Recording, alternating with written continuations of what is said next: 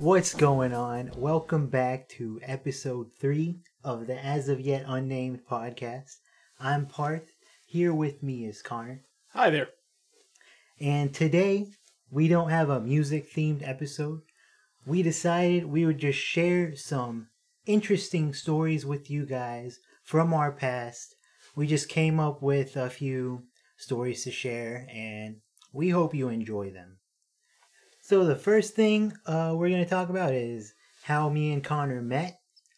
We met way back in 7th grade when we were 12 at school. And I think we just shared a lot of the same classes. So we ended up hanging out in class and at lunch and just gradually became friends. I don't really remember like a specific moment where we just became friends or something, but... Yeah, we went to Sullivan Middle, and we, like Parr said, we had a lot of the same classes together, and I think we just kind of through working together in classes and whatnot. And then at lunch in 7th grade, I remember me and one of my other friends went to sit with Parth at lunch, because we didn't really have anybody else to sit with at the lunch we were at. And that kind of became our normal lunch group throughout middle school. It was me and Parth, and other people came and went eventually. And eventually there was quite a few of us, but it was always me and Parth, at least through middle school. Right. I remember we sat at this bench under this big tree at lunch always. That was like our spot. And occasionally we would sit at this like other table nearby with some other people. Usually they would kick us out. Yeah. The people that wanted to sit there, so we'd go sit under the tree instead. Right. We did get kicked out. But yeah, we did a lot in school, and then eventually, as we got older, we were playing games online together, Xbox, and eventually on the computer, kind of through early college and like late high school. We played a lot of the normals, the Call of Duties, and all that kind of stuff. There was a group that we played FIFA online, the soccer game with, and everything. And so, yeah, that was mostly how we spent our time hanging out, was either online and in-game, or occasionally we'd hang out like together and play video games in person instead. Right. And then we also started our band, too. Yeah, that was another big thing that we did a lot back then. So I remember one time when we were in 8th grade, I remember sitting in social studies in Miss Bryant's class. Miss Bryant. Yeah. We didn't like this teacher. No. I don't think anyone really did. No, she was a hard ass. Yeah. And this was an election year. Yeah. So it extra showed. Yeah, this was when Obama got elected the first time. Yes. It was a long time. And she was very excited. She was very excited. She brought it up a lot. Yes. And we cared so much being 8th graders. Yeah. But I remember this one specific memory from that class. We had to read some book for it. I don't know what book. We had to read something. That was like a common assignment. We'd have to read something. Yeah. And then like answer questions about it. Yeah, we had to like answer questions on each chapter of the book or something. So we were sitting in class working on this assignment. And I remember I was sitting at a desk and Connor was sitting directly across from me. And at one point, I just like looked up and asked him, "What chapter are you on?" It was just a normal question. I was just wondering. And he said, "I'm on chapter done, bitch." Slammed the book shut and got up. And that was just hilarious to me. It was like such a good response to that question that I didn't expect. Yeah, I don't even remember this. Yeah. It's been so long ago. I mean, I'd believe it. Yeah. Because that was always something she'd make us do like towards the end of class. Oh, yeah? I think. Like when there was nothing else she wanted us to do, she'd be like, read this and answer these questions. Dang. I'm sure I put a lot of work into those questions that I answered to be done that fast. For sure. I think I was probably just like dumbfounded. Like, wait, what did you say? What? What chapter is that? I haven't gotten to chapter done, bitch, yet. that in the appendix? Oh God! And then I remember another time when we were in high school. This actually happened to Parth, one of our other friends that we were friends with for like a year and a half, 2 years roughly in high school. I wasn't here for this, but he took Parth to like a party. I don't remember exactly. Parth could probably give you some better context. Yeah. So I had a friend in high school. This was in 12th grade. It was that's the Super Bowl that year. So there was like a Super Bowl party. It wasn't really even a party. There were probably 5 people there. It was like a get together. And my friend invited me to that. And it was at somebody else's house. I didn't really know this person, but I figured, sure, why not? Party sounds fun. So I went with him. And I got there and we were just like chilling for a while. Just sitting down in the living room, chilling. And at one point, one of the guys asked me, "Hey, Parth, do you like weed? You smoke weed?" And I was like very naive and like kind of young. At this point I was like 17, so I was trying to be cool and funny. Like I was like, "Yeah, I smoke weed." Of course, that's cool. Yeah, guys. So then they brought out some actual weed. Like, "Oh yeah, we got some here." I was like, "Oh, hold on, actually, like, back up." So they asked me basically if I wanted some, and I was just like, no. Like, I wasn't getting peer pressure. They're like, "No, just like smell it." Why? So I was just like, no, I'm good. No thanks. And then I like just sat and chilled for a while, ate some chips. And then I pulled my friend aside and I was like, "Hey, I'm not really feeling uncomfortable here exactly. Would you mind taking me home?" And he was like, "Yeah, sure." So he just took me home.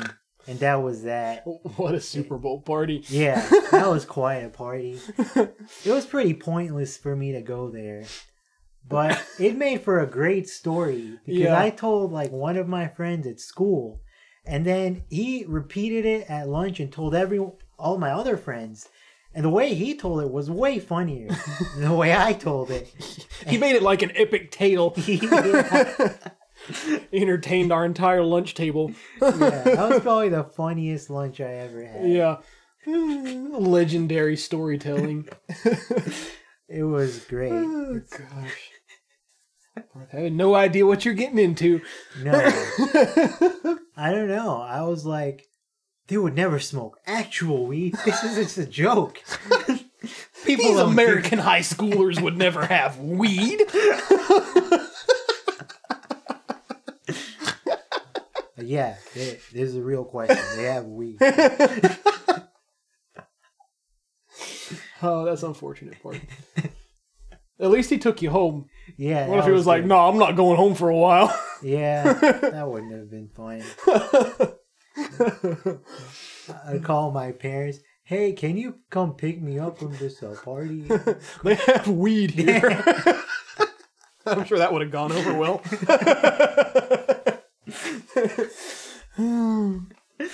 Oh, that same guy that took you and brought you back home in like 10th grade, when we would eat lunch, the special ed class would make chocolate chip cookies as like a fundraiser, and they would sell them I think once a week, and they were really popular cookies. They were really tasty, so a lot of people would buy them. But this dude one time that Parth went to this party with, he bought out like the entire stock.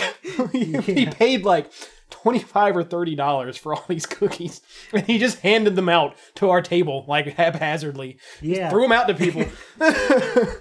I brought a lunchbox to school, and he just filled my lunchbox with those cookies. Yeah, like you emptied it, and he went up there and gave him all that money and just scooped them into your lunchbox. Yeah, and handed them out. Oh, I don't man. know why exactly.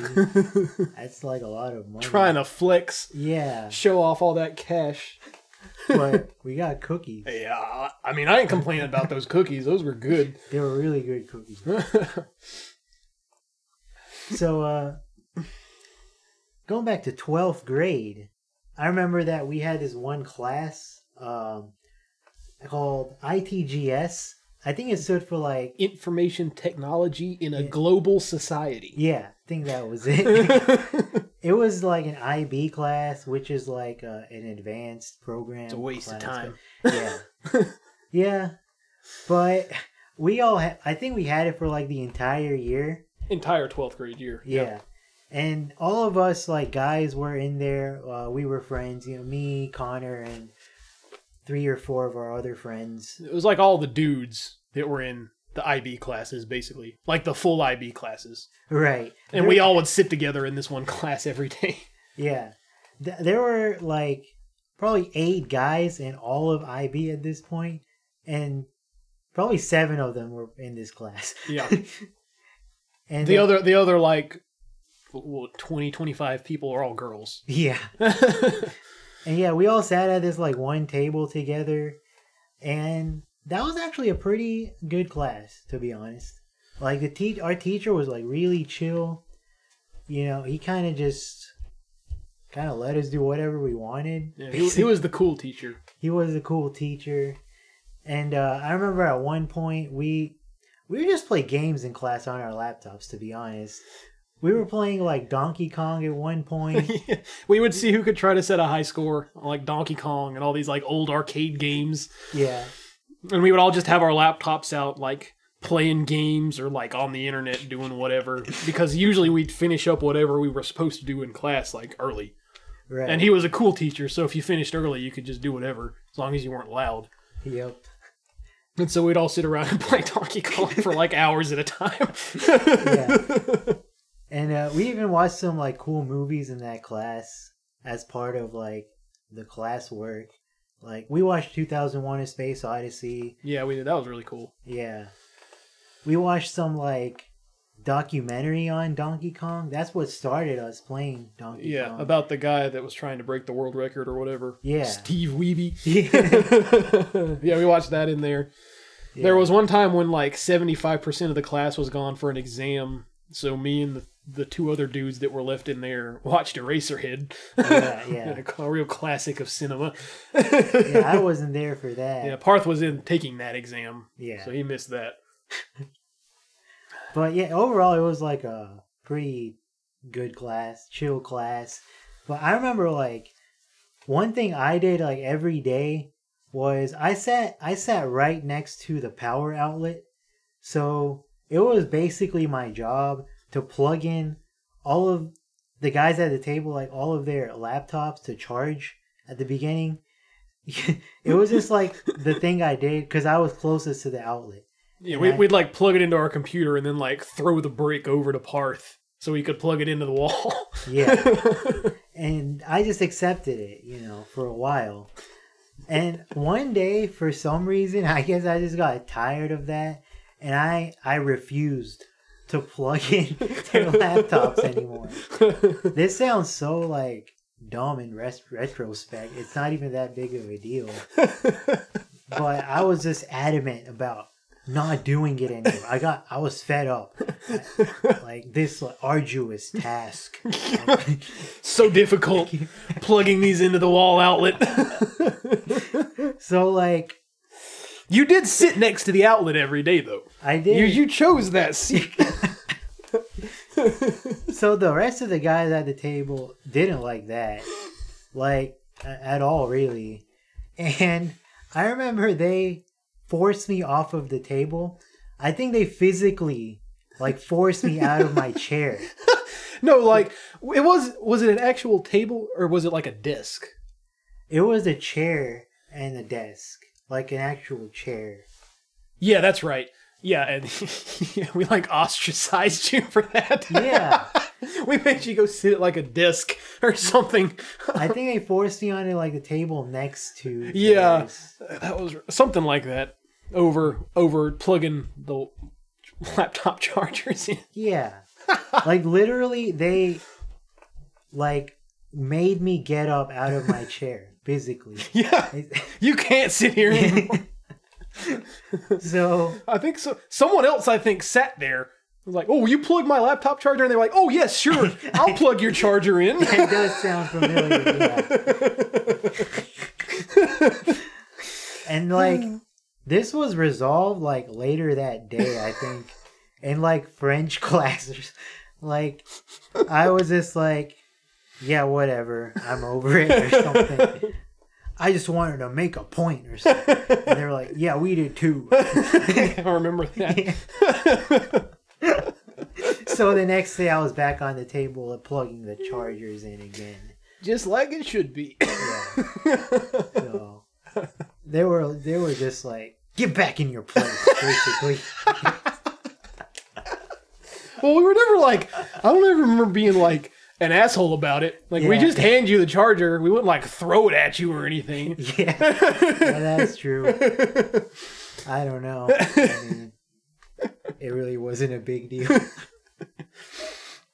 That was funny, though. Yeah. Speaking of 12th grade, another class we had, I think Parth just mentioned, was French class. Yeah. I remember taking French from 4th grade all the way up to senior year of high school. Wow. Yeah, I took it from like 5th grade to senior year. What a useful class. But anyway, in 12th grade French, I remember like the curriculum was like really easy.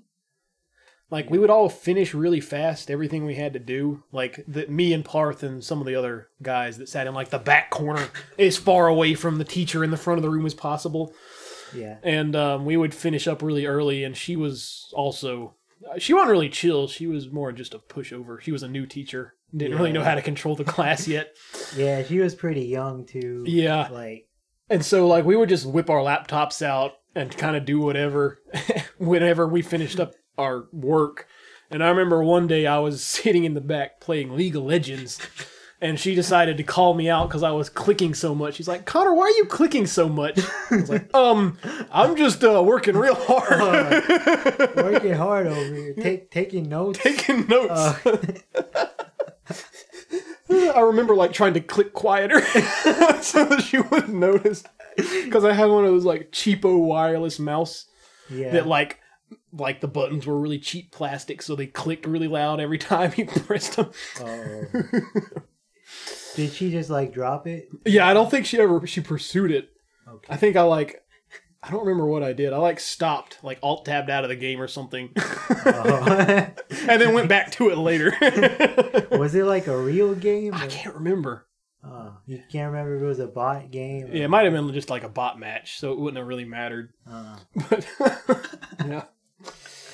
Oh, yeah, 12th grade was pretty lax in retrospect in a lot of ways. Yeah, 12th grade was my favorite year. Yeah, sure. Easily. I remember sometimes, too, she would, in this French class, she would give us projects where we would have to, like, make something on our computer, like a PowerPoint or a Word document or something. And most of the time, I would forget. So I would just make a document and like name it whatever it needed to be named and save it and then corrupt it and turn that in so I could turn it in late. I remember this. Yeah. And she had to have, like, she was young enough, she had to have like known that, right? Yeah. She was like in her 20s at that time. Yeah. But she never said anything about it. I did this like multiple times with multiple different things. Because I remember, like, I think working on like those assignments, and I would ask you something about it, and you would be like, "I'm probably just gonna corrupt it again." If it works, it works. Yeah. Yeah, she like wouldn't open it to look at it. We'd like turn it in online, and then she'd just give us a grade like for turning it in, is what it seemed like. Wow. Like she wouldn't actually check our work. So, well, it's there. It must be right. She just didn't check the work. Man, that's funny. Yeah. I mean, I remember us like getting pretty good grades on like all the in-class stuff. Yeah. So maybe she was checking other people's work. And she just gave us a pass. I don't know. Maybe.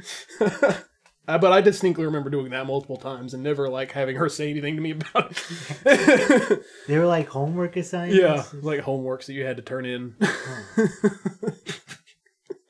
It's like, I'm not doing this. This is a waste of time. I also remember we like watched some movies in there, like related to French.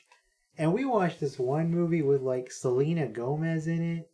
I can't remember what it was called, but I don't remember this. really, Yeah. it was just like Selena Gomez and like two other girls. They just visit like Monte Carlo. Is that in France? I don't know. I think it was somewhere in. It had to have been somewhere in France. I guess. Yeah. I don't remember this. Dang. I was probably looking at my laptop. Yeah, playing League. Playing League or something, corrupting a homework. Yeah, and it had like nothing to do with French though. They literally just go on a trip, and I don't know why we watched this. Like, I just remember watching that. Yeah, it must not have been too important because I don't remember it at all. Dang. Yeah, I don't remember anything else we watched in that class. No. But, yeah. I'm not surprised. She probably just wanted something to entertain people. She Yeah. had something she needed to grade or something. Right, right. Because 9th grade through like 11th grade, we had another French teacher. A different teacher, yeah. Yeah, who was actually like really good. Yeah, she was cool. actually, she knew what she was doing. She'd been a teacher for a while, I think. Like Yeah. a French teacher for a while. Right. So she knew what she was doing, and she actually taught us stuff. Yeah. Everyone liked her. And then she announced she was like, I think she got pregnant or moved to a different school. Yeah, I think she got pregnant, and then after her like maternity leave, she went back to a different school to teach. Yeah, that's it. I think is what happened. Yeah. And so then in 12th grade, this new teacher came in. Right. And she was just like, okay. Yeah. She passed me. Yeah. Oh, I think she's actually still there too, because my sister goes to that school, and she said she's still there. Oh, really? So, fun fact, yeah. Oh, she should mention us and see if she remembers us. Yeah. Oh. So then, moving on to college, freshman year of college, when me and Parth were living in the same dorm. We weren't roommates, but we were in the same dorm. This is a time when a bunch of us were playing a lot of League of Legends together, like friends we had in Rock Hill and people at Clemson that we played with. And we were playing all 5 of us on a team against another random team of 5. And one of our good friends at the time, he lived in a different dorm, like on the other side of campus, and he was playing like a pretty essential role in this game. Like he was an important member of the team. And after like 35 or 40 minutes of this game, of us playing for 35 or 40 minutes, he just randomly out of nowhere, he's like, oh, hold on, guys. There's some girls going to the reflection pool, and I'm going to go with them, so I'll talk to you later. And he's just dipped. He's gone. Yeah. Just disconnected from the call, left the game. He's gone. And we were like, What are you doing? We're about to lose now. We need you in this game. This game is important. The girls will be there later. What do you mean there's girls by the reflection pond? That's like 10 minutes from your dorm. What? We're at college. You see girls everywhere. They walk around campus in short shorts every day. What? League is life. League's important right now. So we kicked him out of our voice call program. We like banned him from the group for like a week straight and didn't play with him. Yeah. That still makes like no sense to me. It still makes me mad. I don't even like League of Legends anymore. That makes me mad. Like, I don't know what was really going through his head then. Yeah. It must have been important. Yeah. He was quite a character though. He was a character. I feel like he got banned from our like voice chat group a few Frequently, times, yeah. After that. That was using raid call. Yeah. Back in those glory Ray days. Cole. He also got banned from our Discord a couple times after we made the switch to that. Yeah. Oh, Lord. Yeah. He's gone now. Yeah. Not in the group anymore. Yeah, he's living his life. Yeah. Good for him. We all just got mad. Yeah, we were all, like, really mad about that. Because this was, like... We had been playing this game, like... We had started maybe, like, 9 or 9:30 at night. That's usually when we would play. Yeah. Until, like, the wee hours of the morning. Yeah. So he was going out here at, like, 11 p.m. after dark, with no one out, after we'd already been in game for, like, 30 straight minutes. Since, like, 10:30. Yeah. Like, what are you doing, man? Look at some girls by the reflection point? Yeah, like, I hope they were naked. At least make it worth it. Can't you just, like, we were about to win. The match, those games last, like, 45, 50 minutes, maybe?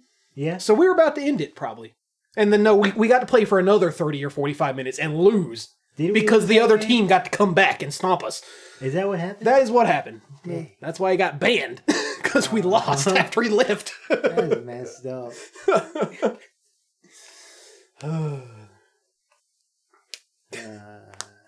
The good old Good days. times.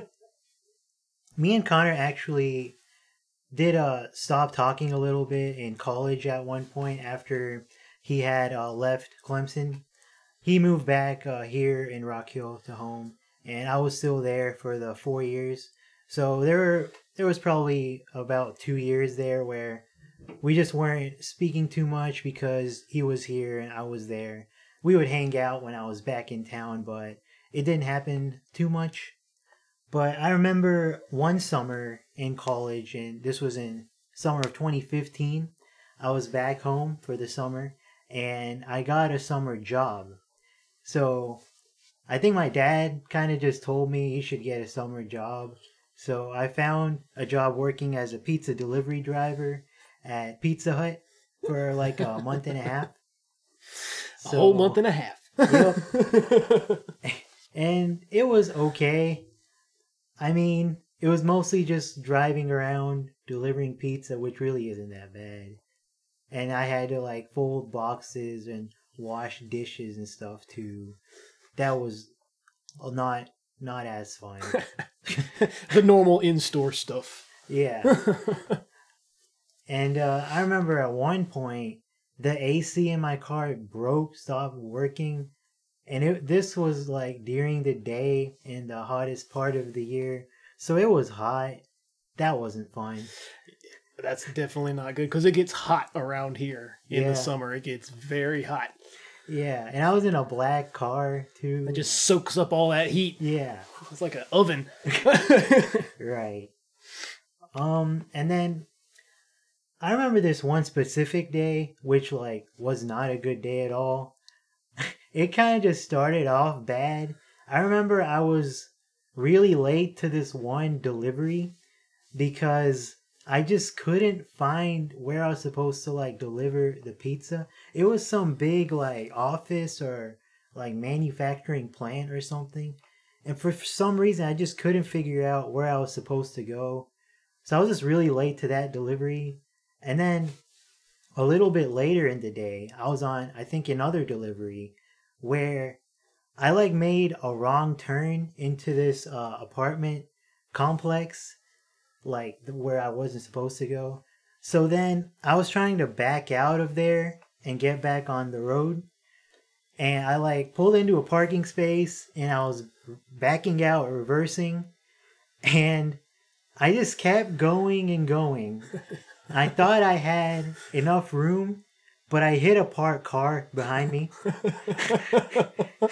I was like, yeah, I have room. I just kept backing up, and then I heard a little bump. I was like, what? Wait, what was that? Oh, no. And I got out of the car and like panicked because I saw I hit a car. And someone like saw me hit the car too. Busted. Yeah. This was in the middle of the day.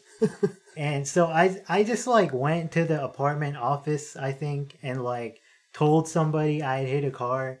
And I think I left a note with like my number and left. And that wasn't fun. How did that get resolved?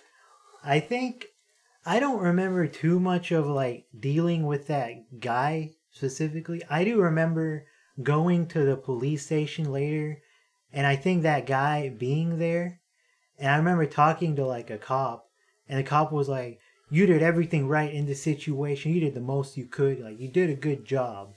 So it's cool. Thanks, I guess.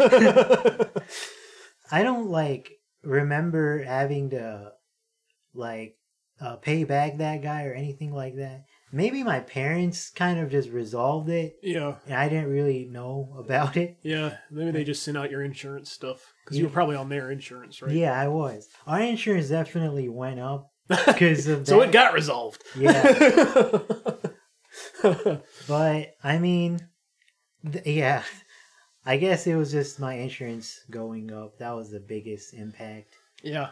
That sounds like a bad day. Yeah, it was a bad day. Bad day on the job. Yep. Yeah, it's funny because I've been working delivery for 5 or 6 years now. Mostly pizza delivery like Parth has, but I've also done like Amazon delivery and stuff like that. And I've had the same experiences of not being able to find places and, you know, customers that you can't get a hold of, so you don't know where to go and you get lost and whatnot. And I even have a story when I first started working. This was probably would have been before you had started working, I guess, at yours, because I think you were still at college. And I was delivering late night because I worked the late shifts instead of the day shifts. And I was turning into an apartment complex to make a delivery, and it was pitch black. There was no street lights or anything, and every single parking spot except for one was taken. And there was barely room for 2 cars to go in this parking lot. It was just like a tiny little lot. And so I'm trying to get parked into this one spot so I can deliver this pizza. And as I'm pulling up, this is at like 11 o'clock at night probably, I hear like a bump from the car to my right. So I'm like, oh, that's not good. And so I get parked and like make sure that I'm like within the space because these people had parked very tight. I was trying to squeeze into this space.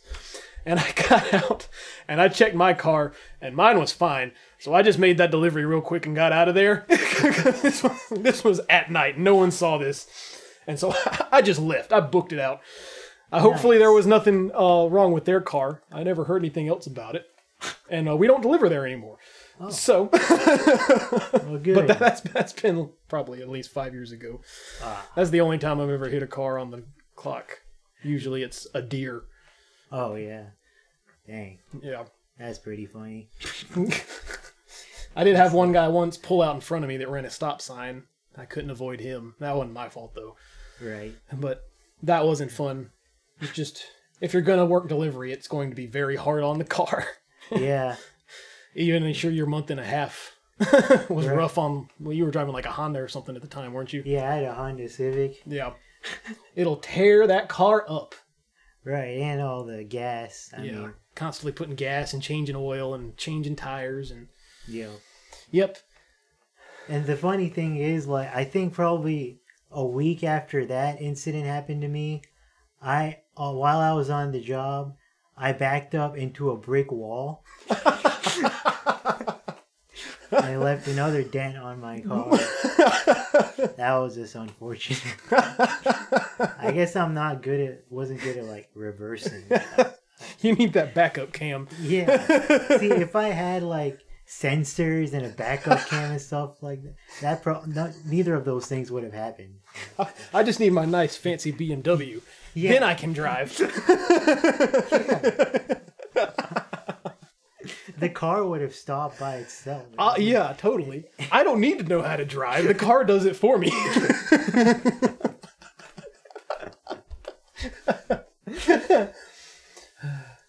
Yeah, after that summer job, I went back to college to finish out the rest of my time there.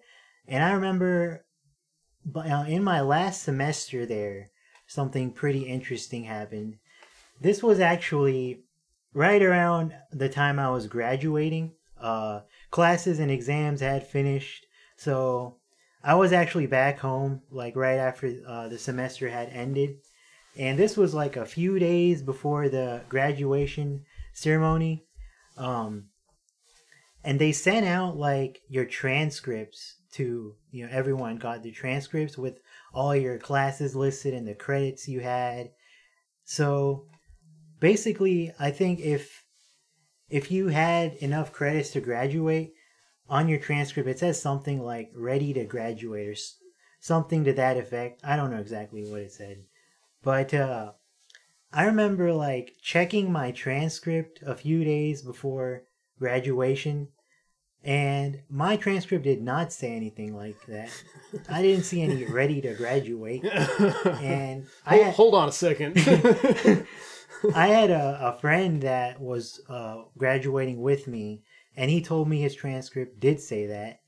So, I mean, I got worried. just a little bit.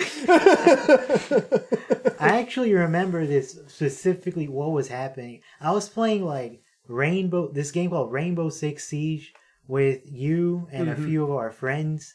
It's like this FPS shooter game. Online shooting game, yep. Yeah.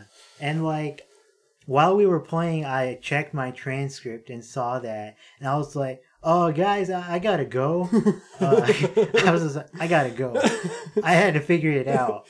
This is important. And, yeah, looking at the transcript, it looked like I was just missing like 3 credits to graduate. And I had taken a few classes, which they were called like double dipper classes. Like, they counted for like 6 credits, even though it was just a 3-credit class, basically. Yeah. So it helped out a lot. And I thought what had happened was I just carelessly forgotten to take like 3 extra credits. And as time went on, I became more and more convinced that I wasn't graduating. And I just messed up really bad. Oh, no. That's awful. Yeah. That's so bad. Yeah, so I like sent an email to my counselor at the college to ask him like, hey, am I graduating? Hey, can you just check on this for me? This is kind of important. Yeah. And I even started looking for like summer classes to take online to get those 3 remaining credits so I could graduate in like August or something. Jeez. And I was actually very upset about this. Like, it was not a good time at all. Yeah. Well, I mean, I can understand. You go from thinking you're about to graduate to convinced you're not going to graduate. Yeah. In like an afternoon. Right. It was probably just like one day where I just was in limbo and didn't know what was going to happen. And I remember like the next morning I called my counselor to ask him like what was up, and he was like, yeah, you're graduating. He emailed me back too, and he said, yeah, you're graduating. He was like, I sent an email about this too. I said, yeah, I just want to make sure. Just wanted to double check. That's crazy. So, yeah. Did you ever figure out what caused that? No. It was just like an error in the printing of it or something? Yeah, I guess so. That's so weird. I know. I was worried about nothing really the whole time, but I mean, I graduated just like normal. It was all fine. That was good. Yeah, I just can't. Of course, it happens to you. Yeah, especially because like you changed majors, right? You had to catch up basically. Yeah, with the major you changed into, so you would still graduate in 4 years. Right, and then get to the end of all that, and then be like, "No, you're not graduating, psych." Yeah, that sucks. I was actually worried I wouldn't graduate on time because I switched majors, and then I did. But then this thing happened. but am I graduating? But are you really though? That sucks. Yeah, that's like one of the worst times I've like ever had. Yeah, that's the American school system for you. Yeah. Just make it clear. Yeah, or double check. Make sure that it's not going to tell people that are graduating that they're not graduating. Yeah. That's kind of a big deal when it happens. It is. So one of the things that me and Parth have pretty much always done together, to some extent at least, is go to concerts, since we both like music so much. Mm-hmm. And we were just going to talk about some of our favorite shows we've been to and stuff like that, because that's another big part of kind of our friendship is music as a whole. You know, the stuff we make, and on top of that, the stuff we go see live. I know both me and you, we really like Between the Buried and Me, and one of my favorite albums of theirs is Colors, and I believe it's also probably your favorite album of theirs. Yeah. And they did a 10th anniversary tour of that couple years back. Was it 2019? It was 2017. 2017. Yeah. They did a 10th anniversary tour for that, and unfortunately, I don't think we got to go together. I think you were working, so we went to 2 separate days on the same weekend. Yeah. That they were doing the show, but that was an excellent show.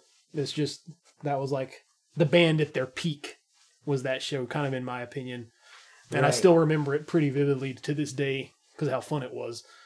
It was very fun. I still think that's probably my favorite show I've been to so far. It was just like, I really like that album, and they like killed it. They played it perfectly. Yeah, it was a show where they played the album front to back, basically, since it was the 10th anniversary for the album. Yeah.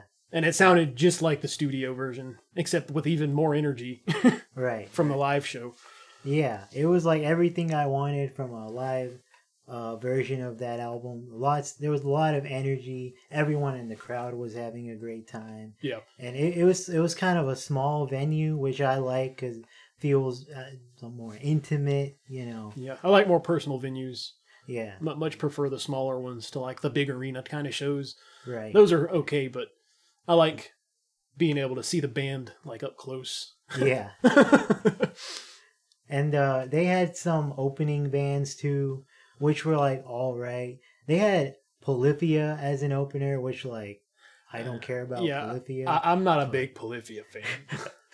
It's a bunch of wanky junk, in my opinion. But they had the Contortionists, which they were all right. Yeah, they were a decent opener. But Between the Buried and Me was definitely like the headline. Obviously, they outshined the other bands, I thought. Right. At least at that show. I don't know if I'd say the same about them today. No. Having gone to some of their more recent shows. Yeah. But this is the one show of theirs that sticks out in my mind, at least. For sure. Yeah. And they also played one of their older songs, Mordecai, as an encore. Mm-hmm. That was very cool, too. That's a great song. That's a really good song. Probably one that they'll never play live again. Yeah. Much like everything off Colors. I can't see it. That was fun, though. Yeah, that was an excellent show. And I remember I actually didn't go to my first concert until like 2017, which it was an Iron Maiden concert at like the big PNC Pavilion nearby. It's like a really big venue, but that was pretty fun too. That was cool. I went with one of my friends who was also an Iron Maiden fan. That's a pretty good first show, Iron Maiden. Yeah. They're still killing it to be as old as they are. They are. They're doing their thing. Yeah. I know my first show was in high school. My dad took me to see Metallica on the Death Magnetic tour. Huh. That was a really good show. I remember Gojira and Lamb of God were the openers. But we missed Gojira because we got there. We had to wait in line to get in. But we got to see Lamb of God. Not all the set, but some of it. And then Metallica was really good. Of course, we were sitting in the nosebleeds. Like, our back was against the ceiling of, like the basketball stadium in Charlotte. Yeah. I think it was the basketball stadium then. I don't remember where exactly it is up there. Like Time Warner Cable. Time Warner Arena, I think was where it was at. Yeah. So, yeah, we were way up and we couldn't see squat, but it sounded good. It was a good show. Nice. I think I might still even have the shirt from it, even though it's probably too old to wear now. I would like to see Metallica one day. Yeah. Before they give out. Yeah. I know another show that me and you both really like was Death Heaven. Yeah. Seeing them live was a highlight. I've seen them many times. Which one was the show we went to? Do you remember when it was? This was in 2018 in Asheville. Yep. And yeah, it was like a smaller venue. Yeah, it was the The Gray orange, Eagle. Or yeah, maybe it was. The Gray was this the one where we all went? Me, my family, Yeah, and you went. yeah. That was the Gray Eagle. Okay, yeah, Yeah, yeah, that was a really good show. I really liked that venue. yeah. Yeah, that was fun. very intimate. But yeah, that's one of the better shows I've seen. That's not my favorite Deaf Heaven show I've been to. That's probably the first time I saw them, which was maybe a year before that. They played one of my favorite songs, "The Pecan Tree Live," is like the encore, and that's the only time I've seen them play it live. So that's why that one sticks out in my head. Dang. But that was at the Orange Peel, which is another venue up in Asheville. I think is where I saw that at. Man, I would like to see the Pecan Tree live. Yeah, That's a good song. It's killer. Oh man, yeah. And then I know another show that I really like, probably one of my all-time favorites, was seeing Godspeed You Black Emperor again in Asheville. They put on a great show. I mean, they take the ideas on their albums and kind of make a unique live rendition of some of the tracks, and they have a big projection that goes behind them as they play that has all this cool imagery and stuff, and it was just really, really intense. It was really good. Wow, that's one of my favorites. I'd like to see them again, if concerts ever happen again. Man, that sounds fun. So another good show I know we went to was we actually saw Buckethead, the guitarist, a couple years back, and he was super late to the show. We stood there for at least an hour, maybe an hour and a half, waiting on this show to start. I think so, yeah. Because there wasn't an opener. It was kind of a tiny show with just him and whatever he brought with him. Right. And we waited for so long. But once the show got going, it was really good. It was. That guy kills the guitar. He just absolutely shredded on stage for 2 hours. Yeah, it's 2 hours straight of him just showing off. Yeah. He makes it look effortless. Yeah. It's crazy. Never seemed to get tired.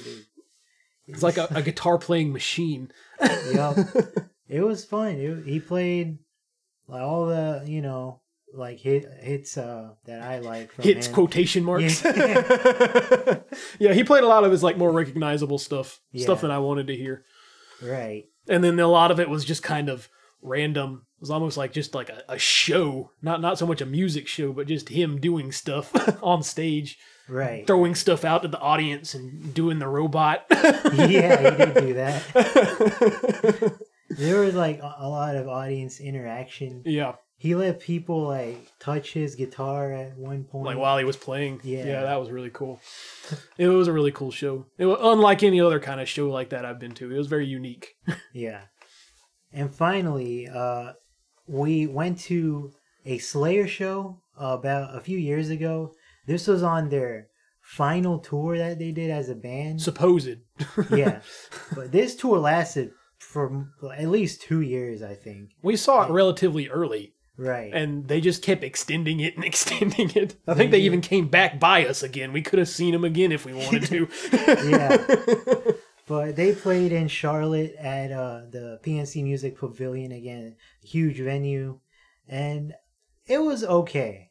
I mean, we were pretty far from the stage, so we couldn't really see them that close or anything. Yeah.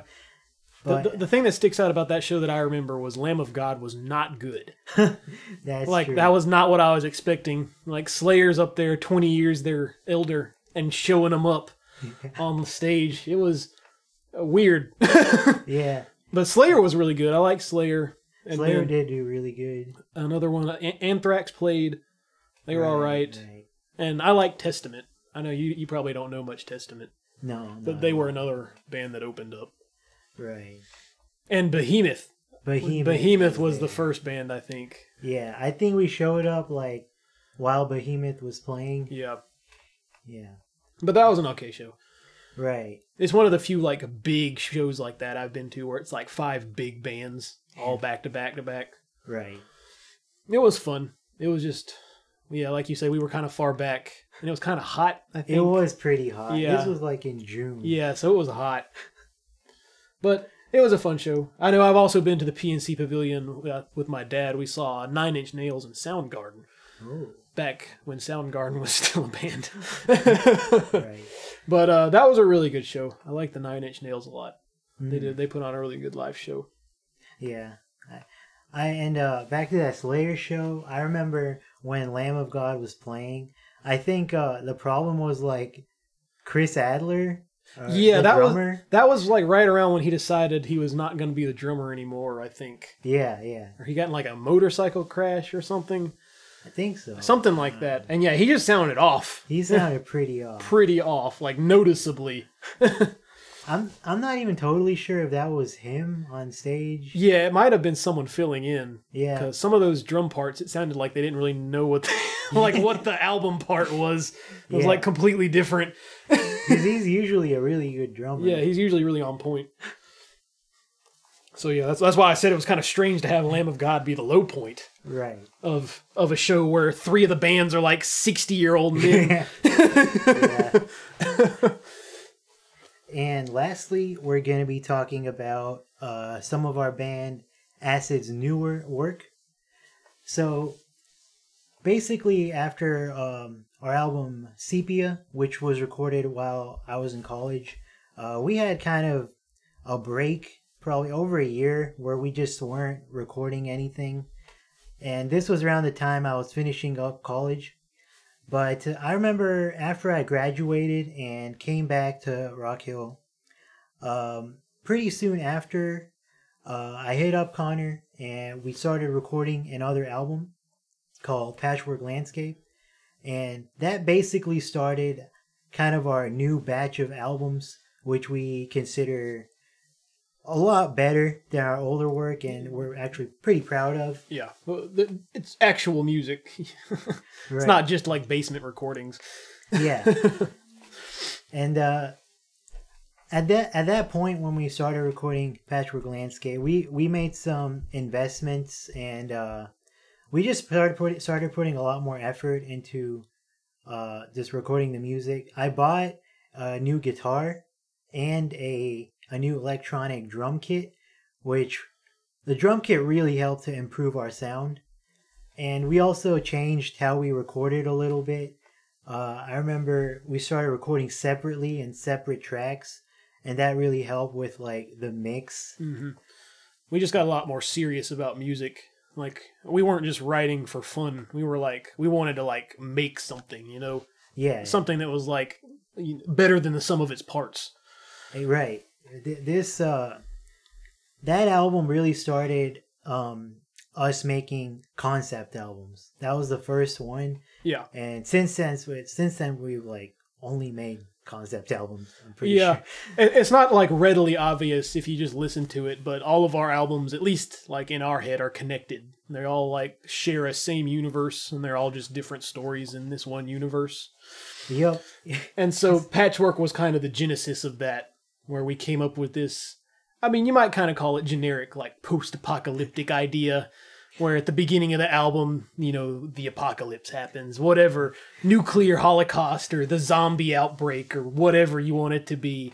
And from that point on, the album just kind of follows the story of this solo character that's kind of the hero of the story that goes on this post-apocalyptic adventure and meets people and whatnot.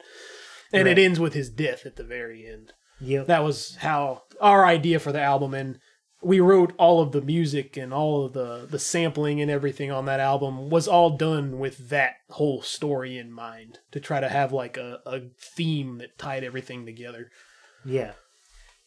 Right. And I think the idea was along the way he like met someone else, like a companion. Yeah, like a friend or a love interest or something. Yeah.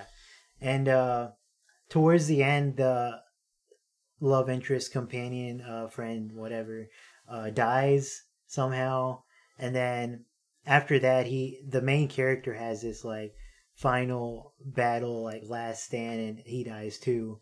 That was the idea. Yeah, and kind of based off of that general idea, we took that and moved forward to our other albums to try to tie them back to this story in some way. Right. Like our next album after that, this one, called, it was self-titled. It was called Acid.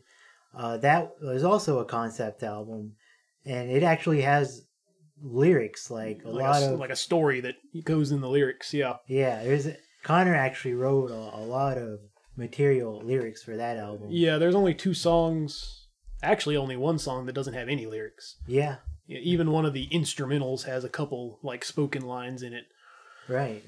But yeah, that whole story is like it takes place like if the apocalyptic event is at the beginning of Patchwork Landscape, this is like before that, like leading up to that, like this dystopian future before the apocalypse.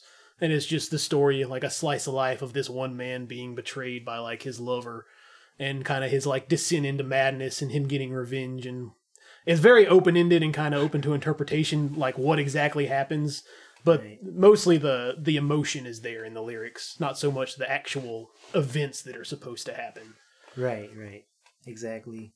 And that album is like, I think a lot darker than like Patchwork Landscape, because it's really all about this guy, like his descent into like madness, I guess. He's not like a good guy. No, he's not like a hero. Like in like Patchwork Landscape, we always saw the main character as like a heroic figure. Right. Kind of like a tragic fall or something at the end of the album. Yep. Whereas the main character in the self-titled just kind of seems like a psychopath or something that gets scorned and kind of goes crazy. Right. And yeah, the lyrics do a good job of showing that, I think, like all of the anger and like turmoil and stuff. Yep. Yeah. It is very much darker. But like I said, when I was imagining it taking place in this very like dark future kind of dystopia. So that was kind of, I guess, seeped into the lyrics to try to convey that too. Right. And even in the music, you can hear like it's more aggressive and a lot more just passionate than like Patchwork Landscape. Yeah.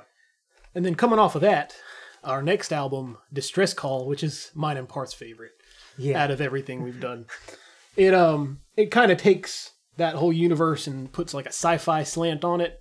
The idea behind Distress Call is that whatever apocalyptic event is happening in Patchwork Landscape, it's like known about. Like there's this group that knows it's going to happen, like a government group or like something. And so they devise this plan to create like a colony ship and send it off to another planet so that humankind can, survive into the future, even if Earth doesn't make it. And Distress Call is just basically the story of how this ship is doomed, basically.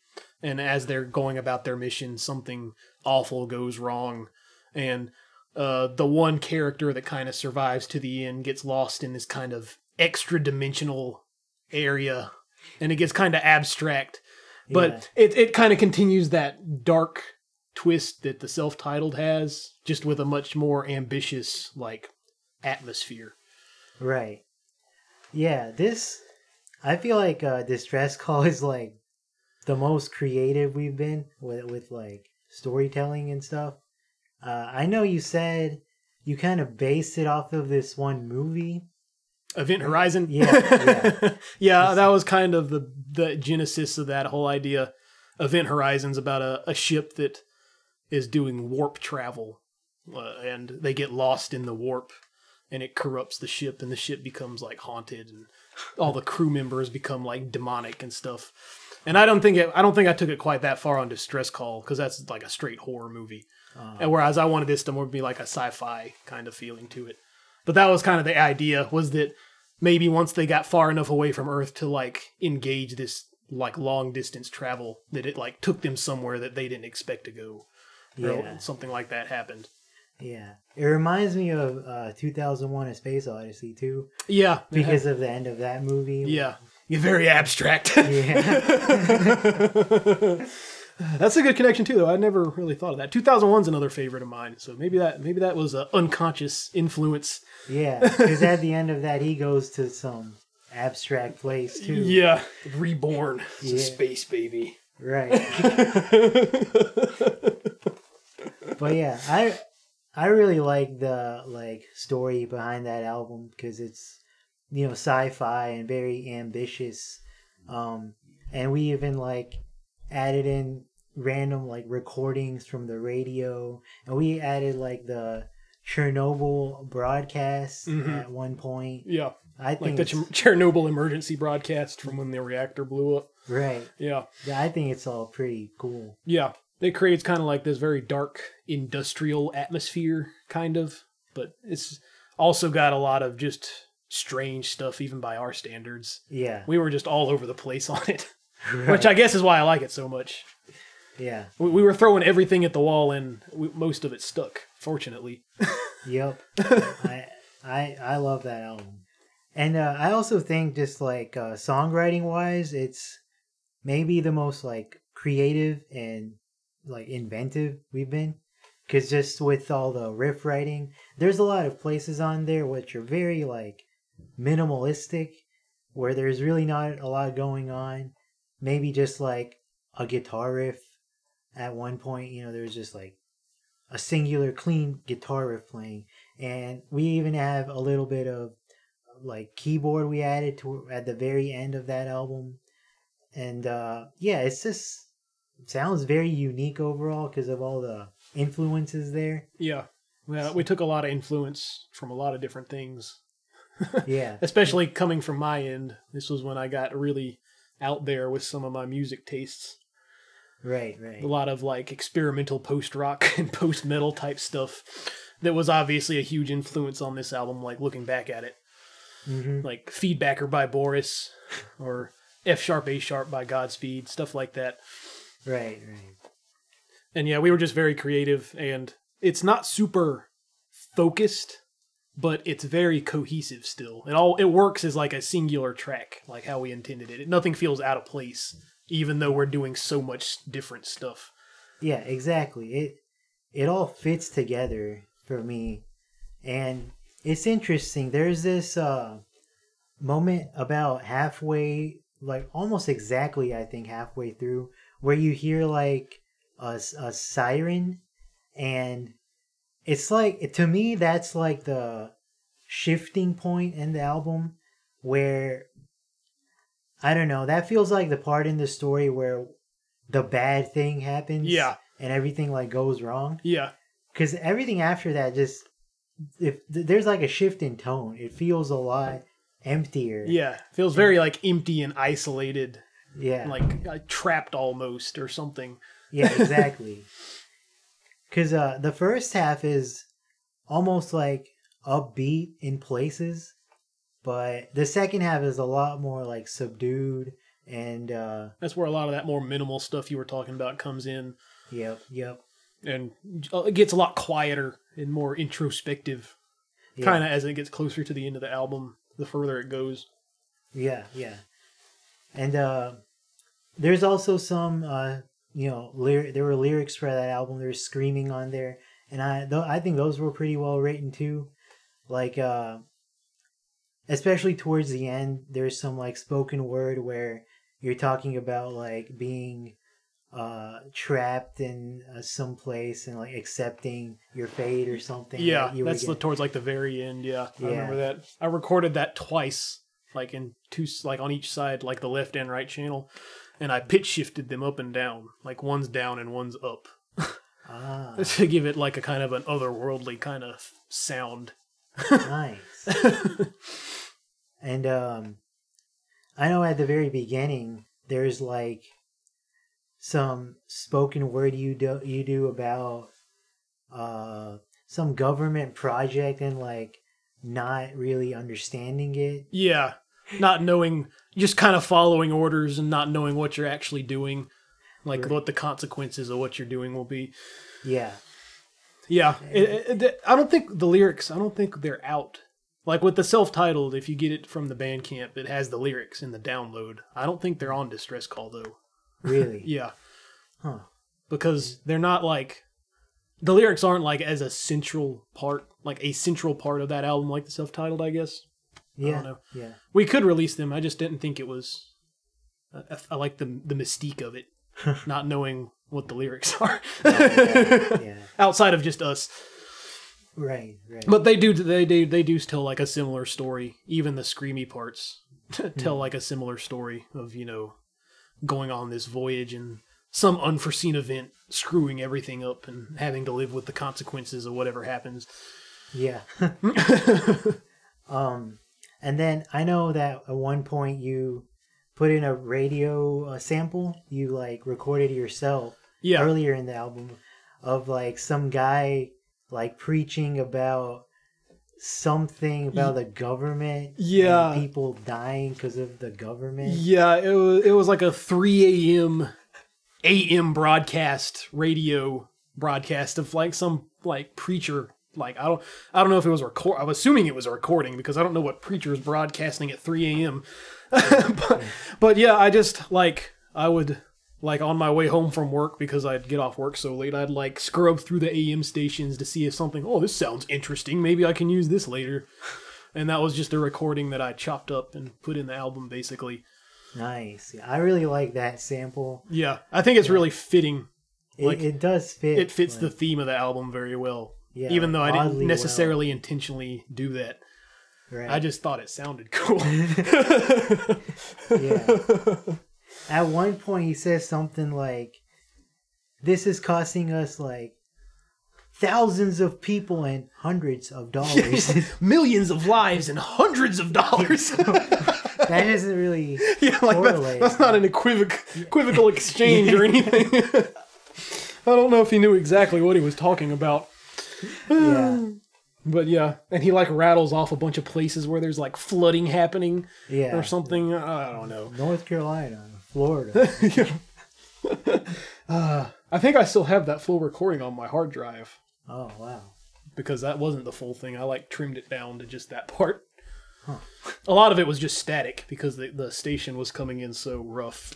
I think this distress call also has like my personal favorite thing we've ever recorded, like section of music. It's about like 20 minutes in.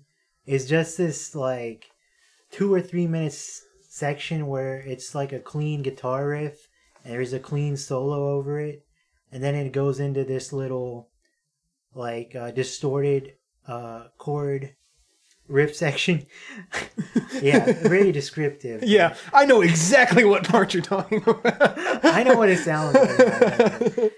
I love that part. It's brilliant. Peak songwriting. Yeah. Never top it. Yeah. This album overall is just like I really don't know if we'll ever top it. Yeah. I wouldn't really change anything about it. Yeah, I would make the production a little better. That's a good point. I would probably make the production a little I wish the production was a little better, but other than that, as far as the writing goes, I like it as it is. Yep. Well, like you said, I would be happy if this is our best. Yeah. Then our newest album, All That Is Left Behind, the title of the album is kind of a hint as to how it ties into the rest of the universe. We envision this album kind of as just a slice of life stories from within the Patchwork universe, basically. Each song is its own self-contained story. Yeah. And there's no like concrete ideas really for each song. It's just like the emotional journey of each song is supposed to be like a different person's perspective from within this whole kind of story we've created. Right. Just things that we haven't explored yet. Yeah. And I remember with this album, we had like no plans to make it a concept album at the beginning. But then at the end, I think I had an idea to like sample the very beginning of the first song on Patchwork Landscape. Because I just thought it would sound cool if we made like a callback like that. And then at that point, it just became a concept album. Yeah. From that one little thing, we basically extrapolated that whole thing I just said. Right. Yeah. And you came up with like a spoken word part that I put in the last song that like kind of ties the whole thing together a little bit. That's right. Right before the sample of Patchwork Landscape comes in. Yeah, I wrote a spoken word part, which I don't know. It like oddly just fit with Patchwork Landscape story. It was about like a guy on his own just trying to survive in like a post-apocalyptic world. So that just tied in to that as well. So it's a concept album. Yeah. So this whole like musical universe we've made, we come up with a name for it. The Acid Extended Musical Universe. The AEMU. Yeah. The AEMU. The AEMU. So when you want to refer to it online, when you're discussing how much of an underground hit we are, you can call it the AEMU. Yeah, the AEMU. That's like copyrighted. Yeah, you gotta ask us before you can use it. So we have 4 albums in the AEMU now. You never know; it might keep expanding. Yeah, We already got some ideas kicking around for another album, like some very early pre-planning ideas. we do. All right, and that's probably going to be all for us today. Thank you all for listening. As always, I'm Connor. I'm Clark. And this has been the As of Yet Unnamed podcast, and we'll talk to you later. See you later.